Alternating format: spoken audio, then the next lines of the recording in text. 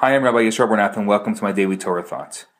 Here's a question that I got from Andrew. I actually asked him if I can share his question with you because I think it's a question that a lot of people have today.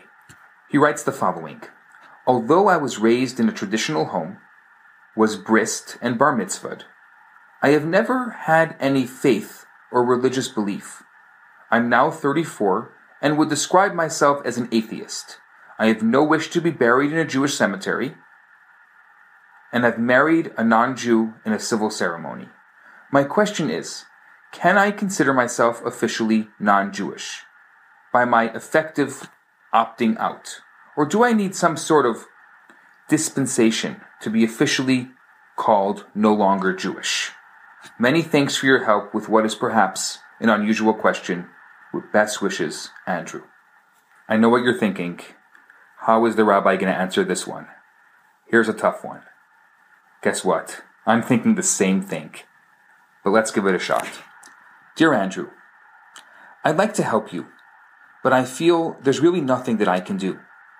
According to your question, you've done everything possible to negate your Jewishness.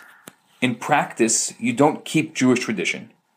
In belief, you're an atheist. In family life, you've married a non-Jew, and you won't have Jewish children. And even in death, you're determined not to be buried in a Jewish cemetery. One would think that all this would be enough to confirm your un-Jewishness. But guess what? No.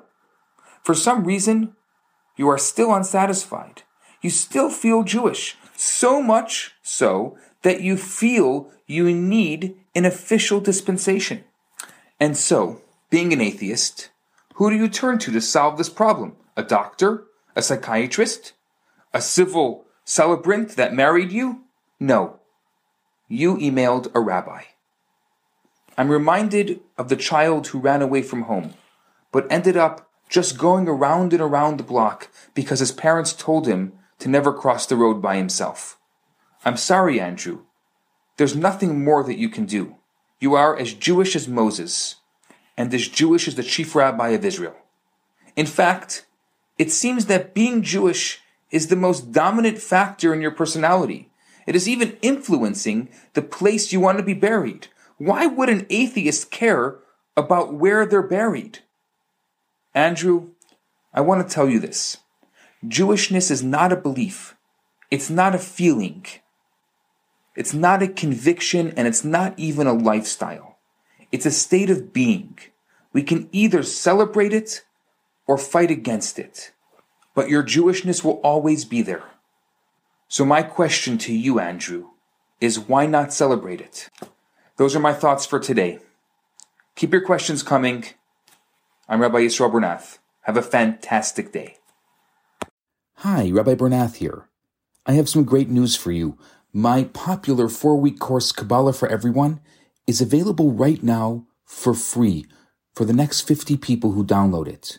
All you have to do is go to www.theloverabbi.com, scroll to the bottom of the page, and you're going to see the download button right there.